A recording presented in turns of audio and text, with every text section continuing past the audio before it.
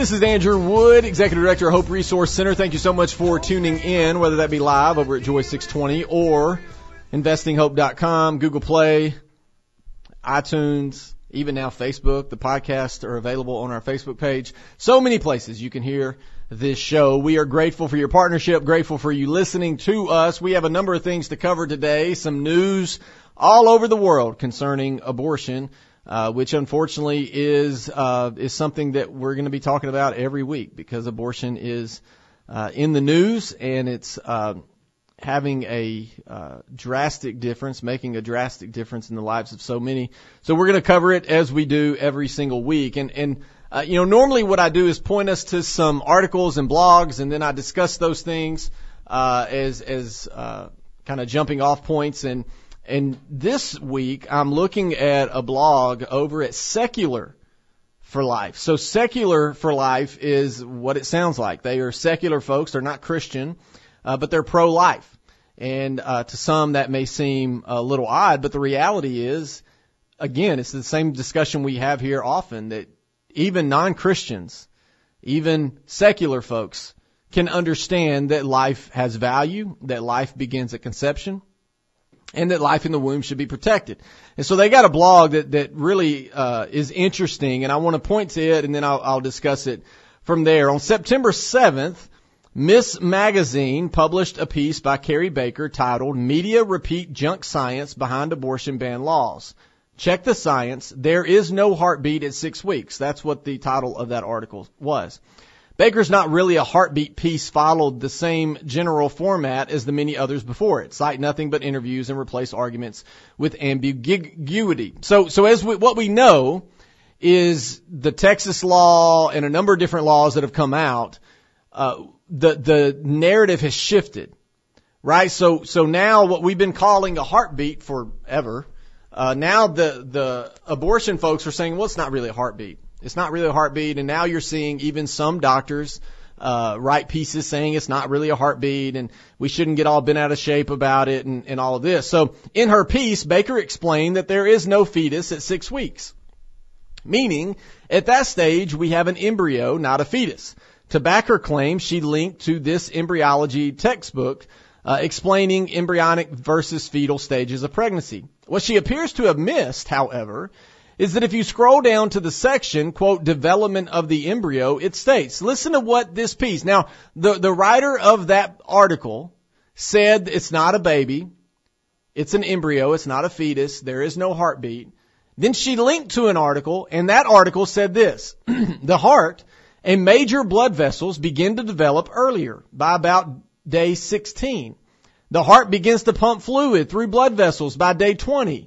And the first red blood cells appear the next day. In other words, Baker wrote a piece claiming it is junk science to say a 6-week embryo has a heart or heartbeat. She then cited statements and interviews, but the only first-hand source that she linked directly contradicts her. So I came across her piece in this contradiction on September 21st, at which point I tweeted about it. This is the writer over at Secular for Life. I checked Twitter later to see if Baker had responded. She had. She blocked the Secular for Life account and removed the link to the textbook from her article. There was no note in the article explaining it had been edited. You can see the original piece linking to the textbook by using the Wayback Machine. The link was there on 9/9, 9/11, and 9/14. As of this writing on 9/22, it's gone. Baker is a professor at Smith College, where she teaches courses on, among other things, feminist public writing. She also co-chairs the Miss Committee of Scholars, which encourages and trains scholars to write for the public.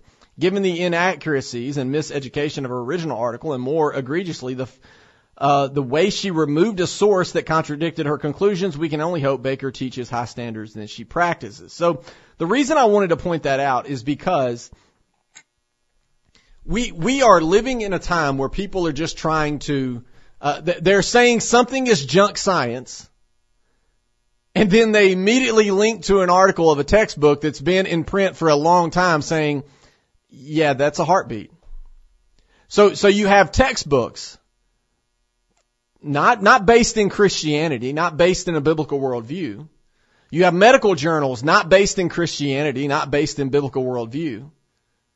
You have doctors not based in Christianity, not based in biblical worldview, saying it is a heartbeat. And then, because they're so upset about the Texas law or any other heartbeat law that comes down the pike, they're just going to change things. Oh, it's not a heartbeat. Well, where'd you find that? Well, I'm going to link you to a textbook where it says it's not a heartbeat. But in reality, when you go to that link, you see that they even say it's a heartbeat. You see how crazy all this is? And we're just supposed to act like it doesn't happen. But nobody's picking it up. No major reporters are picking it up. No major journalists are looking into this. No major networks are looking into this. Because it hurts their narrative. And I feel like I'm a broken record. But this is what happens. So we talked about it a couple weeks ago. The pro-life movement has to get creative in legislation, so they do that. And then the abortion folks go bonkers. Even though the abortion folks are getting creative in their legislation. We're going to be talking about that here in a second with what the Congress did, the House did just the other day. And so then both sides are surprised that the other side is getting creative. The problem is, the pro-life side is seeking to save lives. And we're not putting forth junk science. The abortion side is changing their tune on everything. Oh, it's not a heartbeat, it's cardiac activity. Oh, it's not a fetus, it's an embryo. When the reality is, at conception, you have an individual, unique human being. Sure, it's small. Sure, it's going to take time to develop. But we all know what it is. We all know what it's going to be. We all know that's how we got our start. The only difference between me today and me and my mom at 6 weeks is size and proximity. Everything else is the same. You see, so it's ridiculous to make an argument that it's not a baby.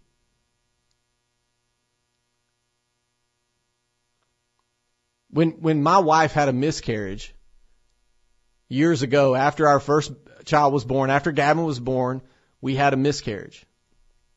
No one came up to us, Christian or non-Christian, and said, "Oh, don't worry about it. It was just a blob of tissue." No one said that. That would be the coldest thing anyone could have said. No one said that to us. Now, there were some folks that didn't handle it very well in the way they were trying to care for us. But at no point did they say it wasn't a baby. Why? Because they knew it was. When people announce that they're pregnant on social media, no one's commenting, "Oh, yeah, it's not a baby. It's just a blob." Oh, you think you heard the heartbeat? You actually that was just cardiac activity. It's not really a heartbeat. No one's saying that to people. Because we all know what's happening. You see, but we live in a time where we see things from 30,000 feet. And so we're looking at this from a broad perspective instead of going, no, let's look at it intricately, down low, individual to individual. Because if we allow ourselves to look at it individual to individual, then we're at a point of going, yeah, that's a baby. And we all know it. Everyone knows it. Everyone. And to say otherwise is ignorant. To say otherwise is flat out lying. It's like at some point it turns into something from a blob to a person. Even though you'll find later when we're about to talk about what Congress did, they're calling for abortion all the way up to 9 months. Well, hold on. So are we saying it's not a human, it's not a baby until it's out of the womb? Are you really saying that? And then you're going to say that I'm anti-science? Like, are you really saying that? We are performing surgeries on babies in utero now, but that's not a baby? We're giving pain medication before the surgery to a blob or to a baby? I'm confused.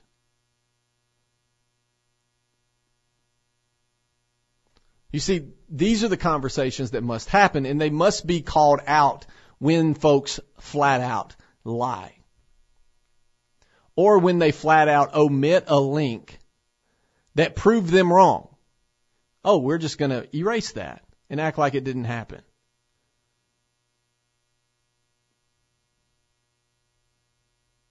Look, life is precious. And if the last 18, 19, 20 months have showed us anything, it's that life is precious. There are going to be Thanksgiving dinners this year with empty chairs because people died over the last year. There are going to be Christmas dinners with empty chairs because people died over the last year. There are small towns all across this country that have lost population because people died. And we have seen why life is precious. Yet we're okay as a society with roughly 3,000 abortions a day. Imagine if the cable news outlets ran a ticker at the bottom of the screen showing how many lives are lost to abortion every single day. What that would do to our psyche. What that would do to our engagements with our neighbor. If it was right there every day for us to see. Now, of course, it won't be. But these are the things that we have to talk about. At the very least, we need to have honest dialogue. Honest dialogue doesn't mean we just omit sources from our writing because it disagrees with us, and we were too ignorant enough to find out that it disagreed with us. Are we prepared to have honest dialogue about this or not? I hope we are. We should be. It's 2021. I mean, in a progressive world, are we not prepared to have the difficult conversations?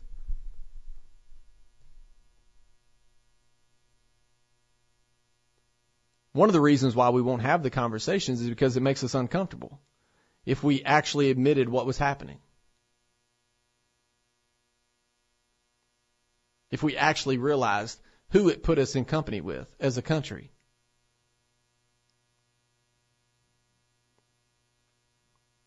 If we actually realized that our president was calling for abortion up to 9 months. Our vice president's calling for the same. Our Congress is calling for the same. No one's got a problem with that. You see, this is why when they say, oh, what about rape, incest, life of the mother? This is why I don't let that argument even happen. We're not going to debate that because that's not your debate. That's a straw man. That's you trying to get the pro-life movement to compromise when all the pro-life movement has done since 1973 is compromise. But see, you're not calling for rape, incest, life of the mother exceptions. You're calling for abortion up to 9 months for any reason, no matter what. That's a problem. That's a problem I can't get past.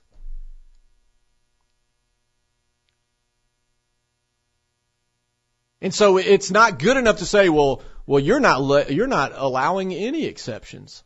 What are you, a crazy person? When they willfully and knowingly and boldly argue for abortion up to 9 months. When poll after poll after poll after poll shows that the American people don't agree with that. They don't want that. But yet they do it anyway. Why? Because it is the golden calf. I've made this argument multiple times on this show. And at some point we have to be willing to look in the mirror and go, no, it's not okay. It's not okay. And so when we come back, we'll look at a number of different topics, one including what Congress did just this past week. We'll be back.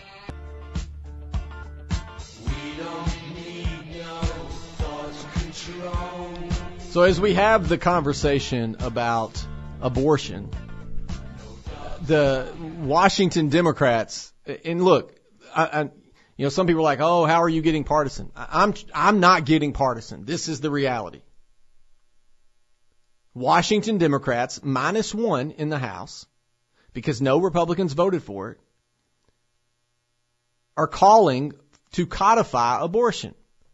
So Roe v. Wade happened in 1973, and there's been discussions and times of Democrats saying we just need to codify abortion, and that would just take care of everything. We need to pass a bill that allows for abortion. And so what happened on September 24th as a response to the Texas ban and other things that are occurring, under the leadership of Nancy Pelosi, a professed Catholic, this is what happened. So Democrats have been threatening for years now to codify Roe v. Wade, by which they appear to have meant enacting the Women's Health Protection Act, one of the most pro-abortion pieces of legislation Congress has ever considered. By a narrow vote, 218 to 211, House Democrats passed the bill back on the 24th. The vote was nearly party line. Every Democrat except for one voted for the bill, and every Republican voted against it. It's been interesting to watch Democrats discuss this bill and struggle with its title, the Women's Health Protection Act. The women's rights movement of late has been engaged in a campaign to scrub the word woman from its vocabulary, out of deference to the transgender activist movement. Pregnant women has become birthing people, and female nouns are replaced with gender-neutral ones so as not to offend those who insist that men, too, can become pregnant. This is where we are. This is progress, folks. That now men can become pregnant. Earlier this week, the ACLU airbrushed the word woman out of a quote from Justice Ruth Bader Ginsburg, replacing it with the politically correct people. One has to imagine that had the Women's Health Protection Act first been introduced this year, Democrats would have been at pains to title it something safer and far less snappy, like the People's Health Protection Act or the Protecting Health for Birthing Persons Act. After delaying the effort to pass the bill for several years, Democrats seized on the uproar over the Texas Heartbeat Act to turn their attention back to Roe. Perhaps even to preempt the possibility that the court might overturn its abortion jurisprudence in the upcoming Dobbs versus Jackson Women's Health Organization. If enacted, the Women's Health Protection Act would invalidate nearly every state provision in the entire country that limits abortion in any way, including those that have been permitted to stand under the regime created and sustained by Roe, Doe v. Bolton and Planned Parenthood versus Casey. The Women's Health Protection Act would strike down any state abortion law that isn't applied to a medically comparable procedure, which assumes that abortion itself is a medical procedure. Of course, it's not. The legislation defers to abortionists as to what constitutes a medically comparable procedure. Among the existing state policies that would invalidate if the Women's Health Protection Act becomes law, informed consent laws, bans on sex-selective and disability-based abortions, 24-hour waiting periods, and laws to protect the health and safety of women. Most appalling, the Women's Health Protection Act would override state restrictions on abortion after the unborn child is old enough to survive outside the womb, requiring only a single abortionist to certify that a woman's health necessitates a late-term abortion. As our own John McCormick has reported over at the National Review, the bill, quote, explicitly instructs the courts to liberally interpret the legislation and doesn't distinguish between physical and mental health. In short, not only does the bill codify Roe, as Democrats promised, but it takes Roe several steps further, refusing to allow the American people to regulate abortion at even the outermost edges via state law. The Women's Health Protection Act has faced plenty of criticism, including from San Francisco's Catholic Archbishop, who described it as nothing short of child sacrifice. In response, House Speaker Nancy Pelosi, who promised to bring the bill up for a vote in response to the Texas Heartbeat Act, brandished her Catholic credentials. She said this, "I'm Catholic. I come from a pro-life family, not active in that regard, different in their view of a woman's right to choose." Listen to those political gymnastics. I come from a pro-life family, but that doesn't mean we don't believe that a woman has the right to choose. Hey, guess what? You're not pro-life. Period. She said this, "I believe that God has given us a free will to honor our responsibilities," Pelosi said, adding, "For us, having a child was a complete and total blessing, which we enjoy every day of our lives, but it's not our business how other people choose the size and timing of their family." Listen to that nonsense. A government official, a progressive one at that, saying it's not up to me to determine what another person wants to do. No, that is literally what you're supposed to do. That's what laws are for. We put on seatbelts because the government has determined that we are to wear them. We've outlawed advertisements for smoking cigarettes because the government has decided that you can't make that choice. We've outlawed murder because the government says you can't murder someone else. We've outlawed stealing because the government says you can't go and steal from a neighbor. I mean, what are we doing? It boggles my mind that they are able to say these things and they're not pressed on them. No one presses them. Why? Because the ones that are supposed to press them are politically motivated as well. They're pro-abortion. And so the last thing they're going to do is call Nancy Pelosi to the carpet. The article goes further, but of course the Archbishop, like virtually every opponent of the bill, has never indicated that Catholics should control how other people choose the size and timing of their family. Rather, they believe that it's unacceptable to regulate the size of one family by killing an unborn human. Senate Majority Leader Chuck Schumer has yet to say whether he'll bring the bill up for vote, but if he does, it's unlikely to pass given the close split in the Senate. And that's what I was going to say. It's not going to pass in the Senate. It won't. They don't have the votes to do that. This is a political ploy. The House knows they don't have the votes to do this. This is a campaign tactic. This is to show all the pro-abortionist folks that they're on board, even though they know they're not going to get it passed in the Senate. It's the same thing Republicans have done on a number of different topics when they knew it couldn't pass the Senate, or when they knew it couldn't pass the House, or when they knew the president wouldn't sign it. It's a ploy. It's a ploy to get us riled up, and they do a good job. It certainly got me riled up. But what we have to do is when they do these things, we have to call them out on it. Because what this bill does is not just says, hey, at the earliest stages, we don't believe it's a human yet, you can abort that. Now, I would disagree with that, but at least they would be making an argument. No, what this bill does is says, yeah, no, at any point in time, you can have an abortion, period. Any point in time during the pregnancy. And you know what? The states that have passed laws to restrict it, we're gonna overstep, and we're gonna correct those. And what this bill does as well, that they call women's empowerment and they call the Women's Health Protection Act, what this bill does as well is says, hey, if you passed a law that outlawed abortion for Down syndrome, which we're going to talk about here in a second, if you pass that law in a state, it doesn't matter. We're going to overtake that. So if a family wants to have an abortion based solely on the fact that their baby has Down syndrome, we're going to promote that, and we want that to be okay. If a state passed a law that says you cannot have an abortion based on the sex or gender of the baby, well, we're going to overstep. We're going to change that so that if you wanted a boy but you are pregnant with a girl, you can abort the girl. Or if you wanted a girl but you're pregnant with a boy, you can abort the boy, and you can just try again until you get what you want. That's what this bill's calling for. What are we doing? What are we doing? They want to talk about race and racist issues. What if somebody's pregnant and it could be a biracial baby and they don't want that? So we're going to abort based solely on that. You okay with that? That doesn't bother you.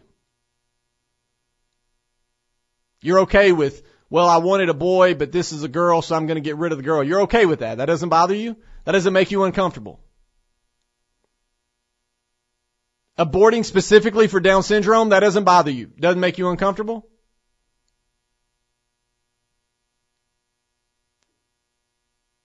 Look, again, this bill's not going to pass in the Senate, but it's something that we have to pay attention to because ultimately this is what they want to do. This is the agenda that they're trying to push.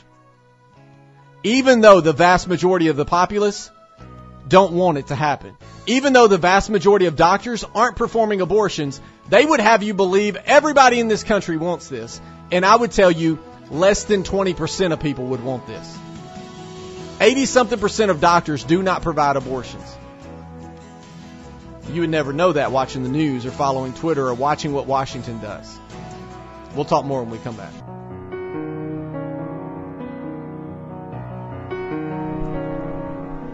Do you feel the world is... So as the conversation continues, we want to look at something that happened over in London, and the reason I want to look at this is because this is what progress, to some folks, this is what progress looks like. So a woman with Down syndrome lost a court challenge against the British government Thursday over a law allowing the abortion up until birth of a fetus with Down syndrome.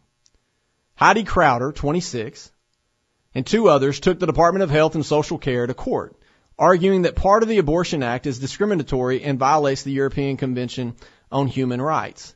Abortions in England, Wales, and Scotland are allowed up to 24 weeks of pregnancy. But the law states that terminations can be allowed up until birth if there's, quote, a substantial risk that if the child were born, it would suffer from such physical or mental abnormalities as to be seriously handicapped, end quote. Crowder, who lives independently and recently got married, has said that she found the legislation offensive and disrespectful. She says she wanted to change the law to challenge people's perception of Down syndrome. Two senior judges dismissed the case Thursday after a 2-day hearing, concluding that the legislation isn't unlawful and that it aims to strike a balance between the rights of the unborn child and that of women. I'm going to stop there. What if the unborn child is a woman? You see, they don't wrestle with that. When we talk about women's rights or men's rights or anybody's rights, we don't factor in that unborn child and their rights. It is baffling to me that we just go, well, they don't have a say in the matter.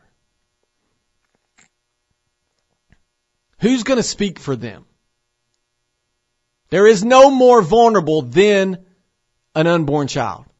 Period. Judges Rabner Singh and Natalie Levin said the case gave rise to strong feelings and differences over ethical and religious views, but the court must not enter into such controversies and rule only in accordance with the law. That's a cop-out. That is Pontius Pilate washing his hands and saying, this isn't me. Look, this is up to y'all. Judges overstep every single day. And this isn't about religion. This is certainly about ethics. But it's about the hypocrisy of saying that we're fighting for human rights while at the same time ending the life of a human. It's hypocrisy. The evidence before the court powerfully shows that there will be some families who positively wish to have a child, even knowing that it will be born with severe disabilities. But the evidence is also clear that not every family will react in that way, they said, and many families may not be able to provide a disabled child with a supportive environment. They go further. The evidence is also clear that although specific developments have improved and earlier identification may be feasible, there are still conditions which will only be identified late in a pregnancy after 24 weeks, the judges added. Crowder brought the case with Lee Wilson, 33, who has a son with Down syndrome and an unidentified child with the condition. She says she plans to appeal the ruling. The fight is not over, Crowder said, outside the Royal Courts of Justice in central London, surrounded by supporters. We face discrimination every day in schools, in the workplace, and in society. Thanks to the verdict, the judges have upheld discrimination in the womb too, end quote. That is maybe the saddest statement I've ever heard. Here you have a young lady that has Down syndrome that's living on her own independently, just got married. And this is what she is being told by the judge. Your life doesn't matter. People like you and that have the issues that you have, they don't matter. We should be able to end their life. People that have your condition should have their life ended in the womb. Wouldn't that be better? That is what the judges are saying. That's what the law is saying. They're looking her in her face and telling her that. How cold. You want to talk about human rights issues? That we would look somebody in the face that has Down syndrome and say, yeah, you got to live, but we don't need more of your kind. That's what they're saying. And then to hear her say This is what she's saying. I face discrimination every day in school, in the workplace, and in society. And thanks to this verdict, the judges have now upheld discrimination in the womb as well. Let that sit. Oh, it's not only that I'm going to have to face it when I go to school, that I'm going to face it at the grocery store or on the subway. It's not only that I'm going to have to face it when I'm out in society or when I'm trying to get a job or when I'm trying to rent a home or buy a home or open a bank account. Oh, now I'm going to have to face the discrimination in the womb as well.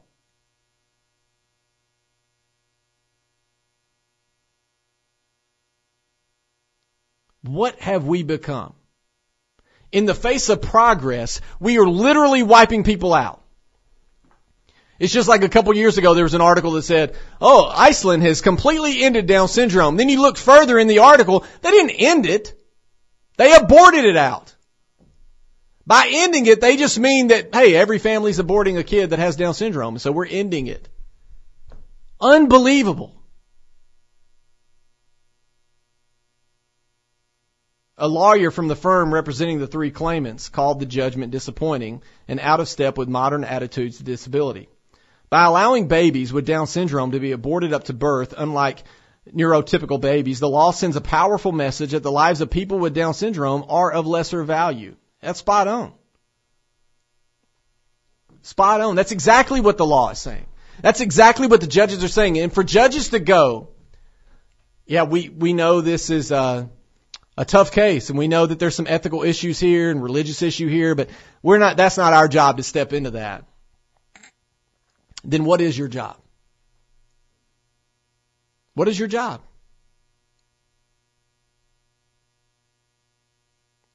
That's why when people make the argument rape or incest, there are men and women walking the planet right now that were conceived out of rape or incest. Are you going to look at them and tell them that their life isn't valuable? That they should have been aborted? They shouldn't have had a chance to live? We going to do that? You know, for years, our country told a segment of the population they were lesser than. In one case, we told them they were 3/5. You know, for a time in our country, we told certain people they couldn't ride in a certain part of the bus, or they couldn't drink out of certain water fountains, or they couldn't go to certain restaurants, or they couldn't play sports, or they couldn't go to this college, or they couldn't go to that college, or they couldn't go to that high school.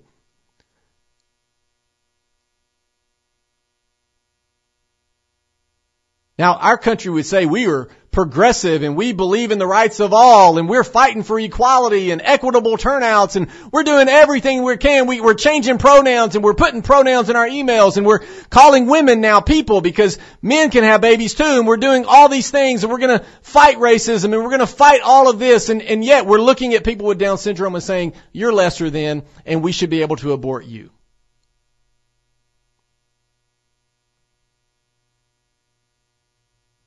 And we're okay with that. You have a disability and it would be better for you not to live. We're okay with that as a society. Look, I know it's hard. I know it's difficult. But I am sick of politicians and of judges refusing to do the hard thing. I'm sick of politicians getting up on their political stump and making arguments and then being unwilling to stand for those that need us to stand for them. Oh, they'll campaign on it. They'll raise money on it. They'll look at the camera with a fierce eyebrow and they'll argue and they'll say they're standing and they'll say they're going to make changes. They do nothing.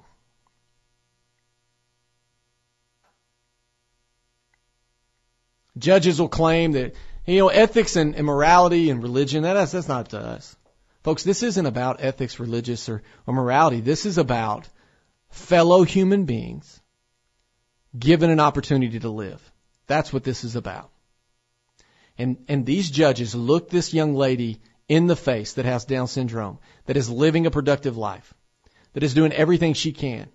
And all she is saying is, I don't want to be discriminated against, and I don't want people like me to be discriminated against anymore. And what these judges said is, not only will we discriminate against you in schools, not only will we discriminate against you in our society, but we're going to discriminate against you in the womb, all the way up to birth. And the AP wrote about it, and it'll be forgotten about. Cable news aren't going to reach out to this young lady and interview her. They're not going to seek ways to fight for the vulnerable. They're not going to go and interview families that have children that are facing Down syndrome and talk about how loving they've made their home and how much of a blessing they are. They're not going to interview those people, because when they interview those people, it hurts their narrative.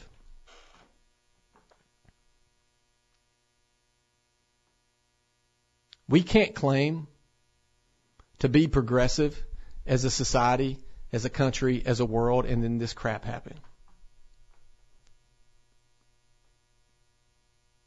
And you can't claim to have the moral high ground with me when you're okay with this. You can't claim that you're for equality and equitable outcomes and then be okay with this. It doesn't work. You see, your argument is lost in looking in this young lady's face and going, you're lesser than, because that's what you're telling her. You're telling her she's lesser than. She's not valuable. She'd be better off dead. That is what you're saying with these laws. We must be better. We'll be back.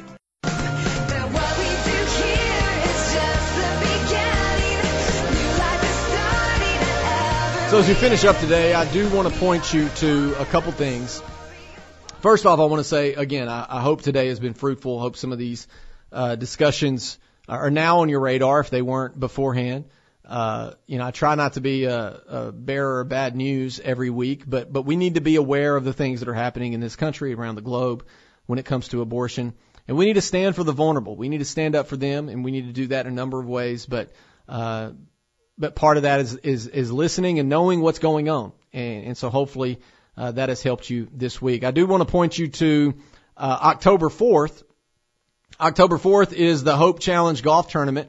It's going to be a great day. Join us at Gettysview Country Club for the annual Hope Challenge Golf Tournament. It's 4-person adult teams, shotgun start, and it's a scramble, 8 o'clock. Breakfast and check-in starts at 8 a.m.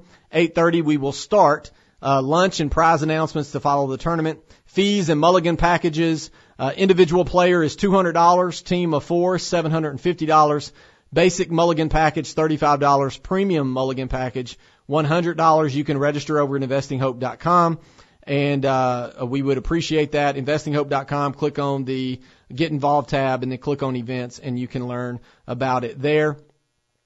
We have a lot of sponsorships that are going to be helping us make this a reality, and you can learn all about them at investinghope.com, and we are grateful for our partnerships. We hope to see you out there. It's going to be a great time. Some of the prizes, we haven't mentioned all of them. You're going to hear them first right here. We have some tickets to Tennessee Titans versus the Saints, Tennessee Titans versus Kansas City Chiefs. We have tickets to UT football. We have a number of things that are going to be worth you coming out. So if you want to sign up, go to investinghope.com. We'd love to have you golfing with us. It's going to be a great day. The course is beautiful. We're right here early fall. The weather should be perfect. And man, it's just going to be a great time. We'll have Chick-fil-A for breakfast.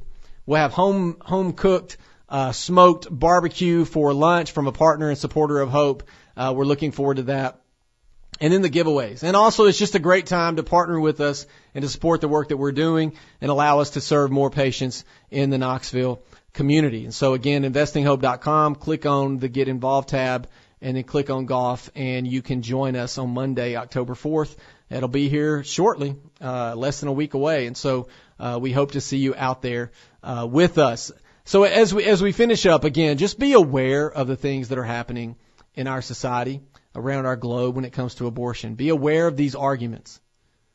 Be aware when judges say, look, it's not our place to do this. Or a politician says, it's not our place. Or Nancy Pelosi says, look, I'm from a pro-life family, but we don't believe we have the right to tell anyone how they are to choose. Look, those are all cop-outs. Standing up for the good things are hard. Washing your hands of it, as Pontius Pilate did when Jesus was crucified, is a cop-out. Telling a woman, I support whatever decision you make when it comes to abortion, is a cop-out. Being unwilling to stand for the most vulnerable is the easy way out. And Christians, we are called to do the hard things. We're real good at arguing on social media. We're real good of making arguments on this or that topic. But when it comes to abortion, we have to stand up. And when it comes to our neighbors and protecting our neighbors in the womb, we have to stand up. And so if that means electing people that are willing to do that, then yes, let's do that. If that means putting a sticker on your car, then let's do that. If that means walking in a March for Life, then let's do that. If that means adopting and fostering, then let's do that. If that means loving our neighbor well, then let's do that. If that means a friend or a family member gets pregnant and they find out that their babies have disabilities or their baby has Down syndrome, are we prepared to rally around them? Let's do that. We can sit and wait for Washington to get their stuff sorted out, or we can be the church and step up and do these things. And if you're waiting for Washington to get things sorted out, guess what, folks? You're going to be waiting for a long time. A very, very, very long time. So let's love our neighbor well and understand that loving our neighbor includes those in the womb. Are we prepared to do that? It's difficult. I get it. It's hard, and these discussions get us angry and frustrated. But is it worth it or not? And I would tell you that it is. And if you want to help do that, go to investinghope.com and you can help us do that. Help us love these women in this city. Help us love these babies in this city. And we thank you for doing that. We'll talk to you next week.